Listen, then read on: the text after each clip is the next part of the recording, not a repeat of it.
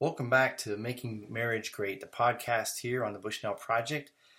And I'm John, the guy that's been married for a long time and has a lot of kids.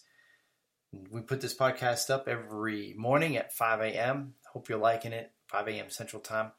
And we welcome your comments. Love to get some questions, thoughts, maybe about some topics you guys would like us to talk about. And this week it's been on intimacy. And yesterday it was really kind of the 1-2 punch, but I'm not done. Looking at Colossians from chapter 3 and chapter 3 verse 19. So let me read that again. Husbands, love your wives and be not bitter against them.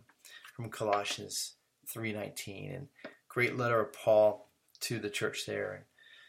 And want to continue on the thoughts about some things that we do that is maybe hurting the intimacy between us and our wife or causing the bitterness that this verse talks about. So we're to love our wife. I established that yesterday, how that's more of a command toward men and how we men need it. But wanting to continue on with what it is that we are doing that might really be a trigger toward hurting our intimacy, right? And so here's one thing to be cautious of. How do we refuse sympathy, being sympathetic toward our wife when she is alone because of something? I've caused my family to move often, and then my wife might feel like I have no friends. Well, I need to be sympathetic toward that. I can't get on her about that. That's my fault. My wife's an amazing woman, and she does make friends. But she hasn't had the opportunity, because of how often we've moved, to really have those close friends that some of her sisters have, because they've lived in the same place for 25 plus years.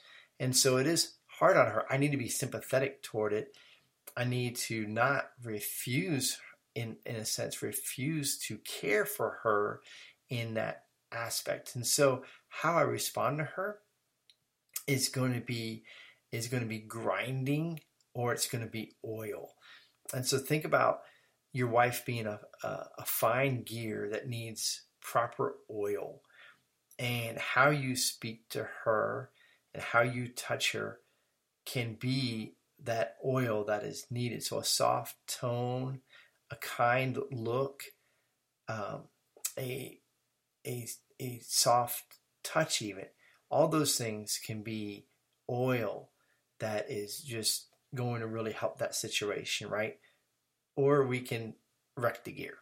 And sometimes I have wrecked the gear because I've not been sympathetic toward it. Another thing that we do that I think brings about bitterness is how we might not allow her into society. Now, today is we have all kinds of social media out there and all these crazy things. But how much of a part of the real society are we a part of that our wife is not a part of? Especially if your wife is a stay-at-home mom, if she's homeschooling, this puts her in one sense out of a society that is very huge. The schooling system, whether it's private, whether it's public, is a huge social area. And so for women who are in those arenas, they're in more society than those who are not. So if your wife is a public school teacher, or your children are in public school or in private school, they have that arena. But if your wife is not, what are you doing to be sure that she is a part of society, a part of that community at church? Do you have some outreach as a family, as a husband? Are you and your wife doing things? Are you visiting a nursing home, or are you part of something that allows you to minister together and be a part of making society better, if you will? So we need to look at those things when we withhold that. Well, you need to be home when I'm home, or I don't want you to be a part of that because I'm not a part of that. Well, we need to be careful of that, because we could be causing bitterness in her, because to her that doesn't seem very loving. So we need to really be cautious. Are we being loving if we're keeping our wife out of something that she enjoys doing? And this goes back to the beginning when I was talking about intimacy on Tuesday.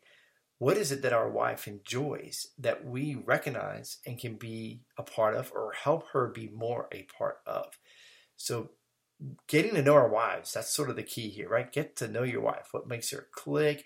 what makes her motivated, what are things that don't motivate her, what are ways to speak her love language, and to just cause her to know beyond a shadow of a doubt that you love her, that she is the most important person to you on the planet. There is God, and then there is your wife, and she knows it. God bless you. Talk to you tomorrow.